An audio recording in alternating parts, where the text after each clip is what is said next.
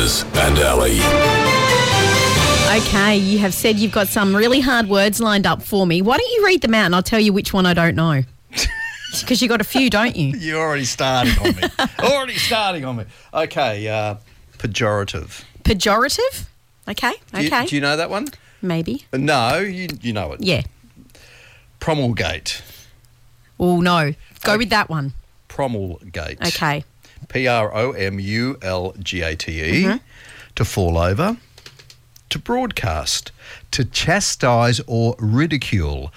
Promulgate. And your timer starts now. I think it's B.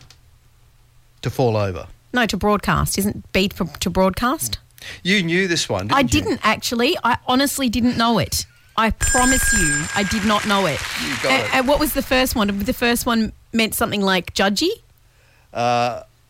Pejorative. Yeah, what was pejorative? The choices were being flamboyant and outgoing, showing disapproval, or grumpy and irritable. Oh, I would have gone grumpy or irritable. I should have gone that one. one. Did I get that wrong? You got that wrong. Oh, look, you get the point, okay? Showing you get the point. Disapproval. Oh, gosh. They were good words. Very good words. Thank you. Thank you.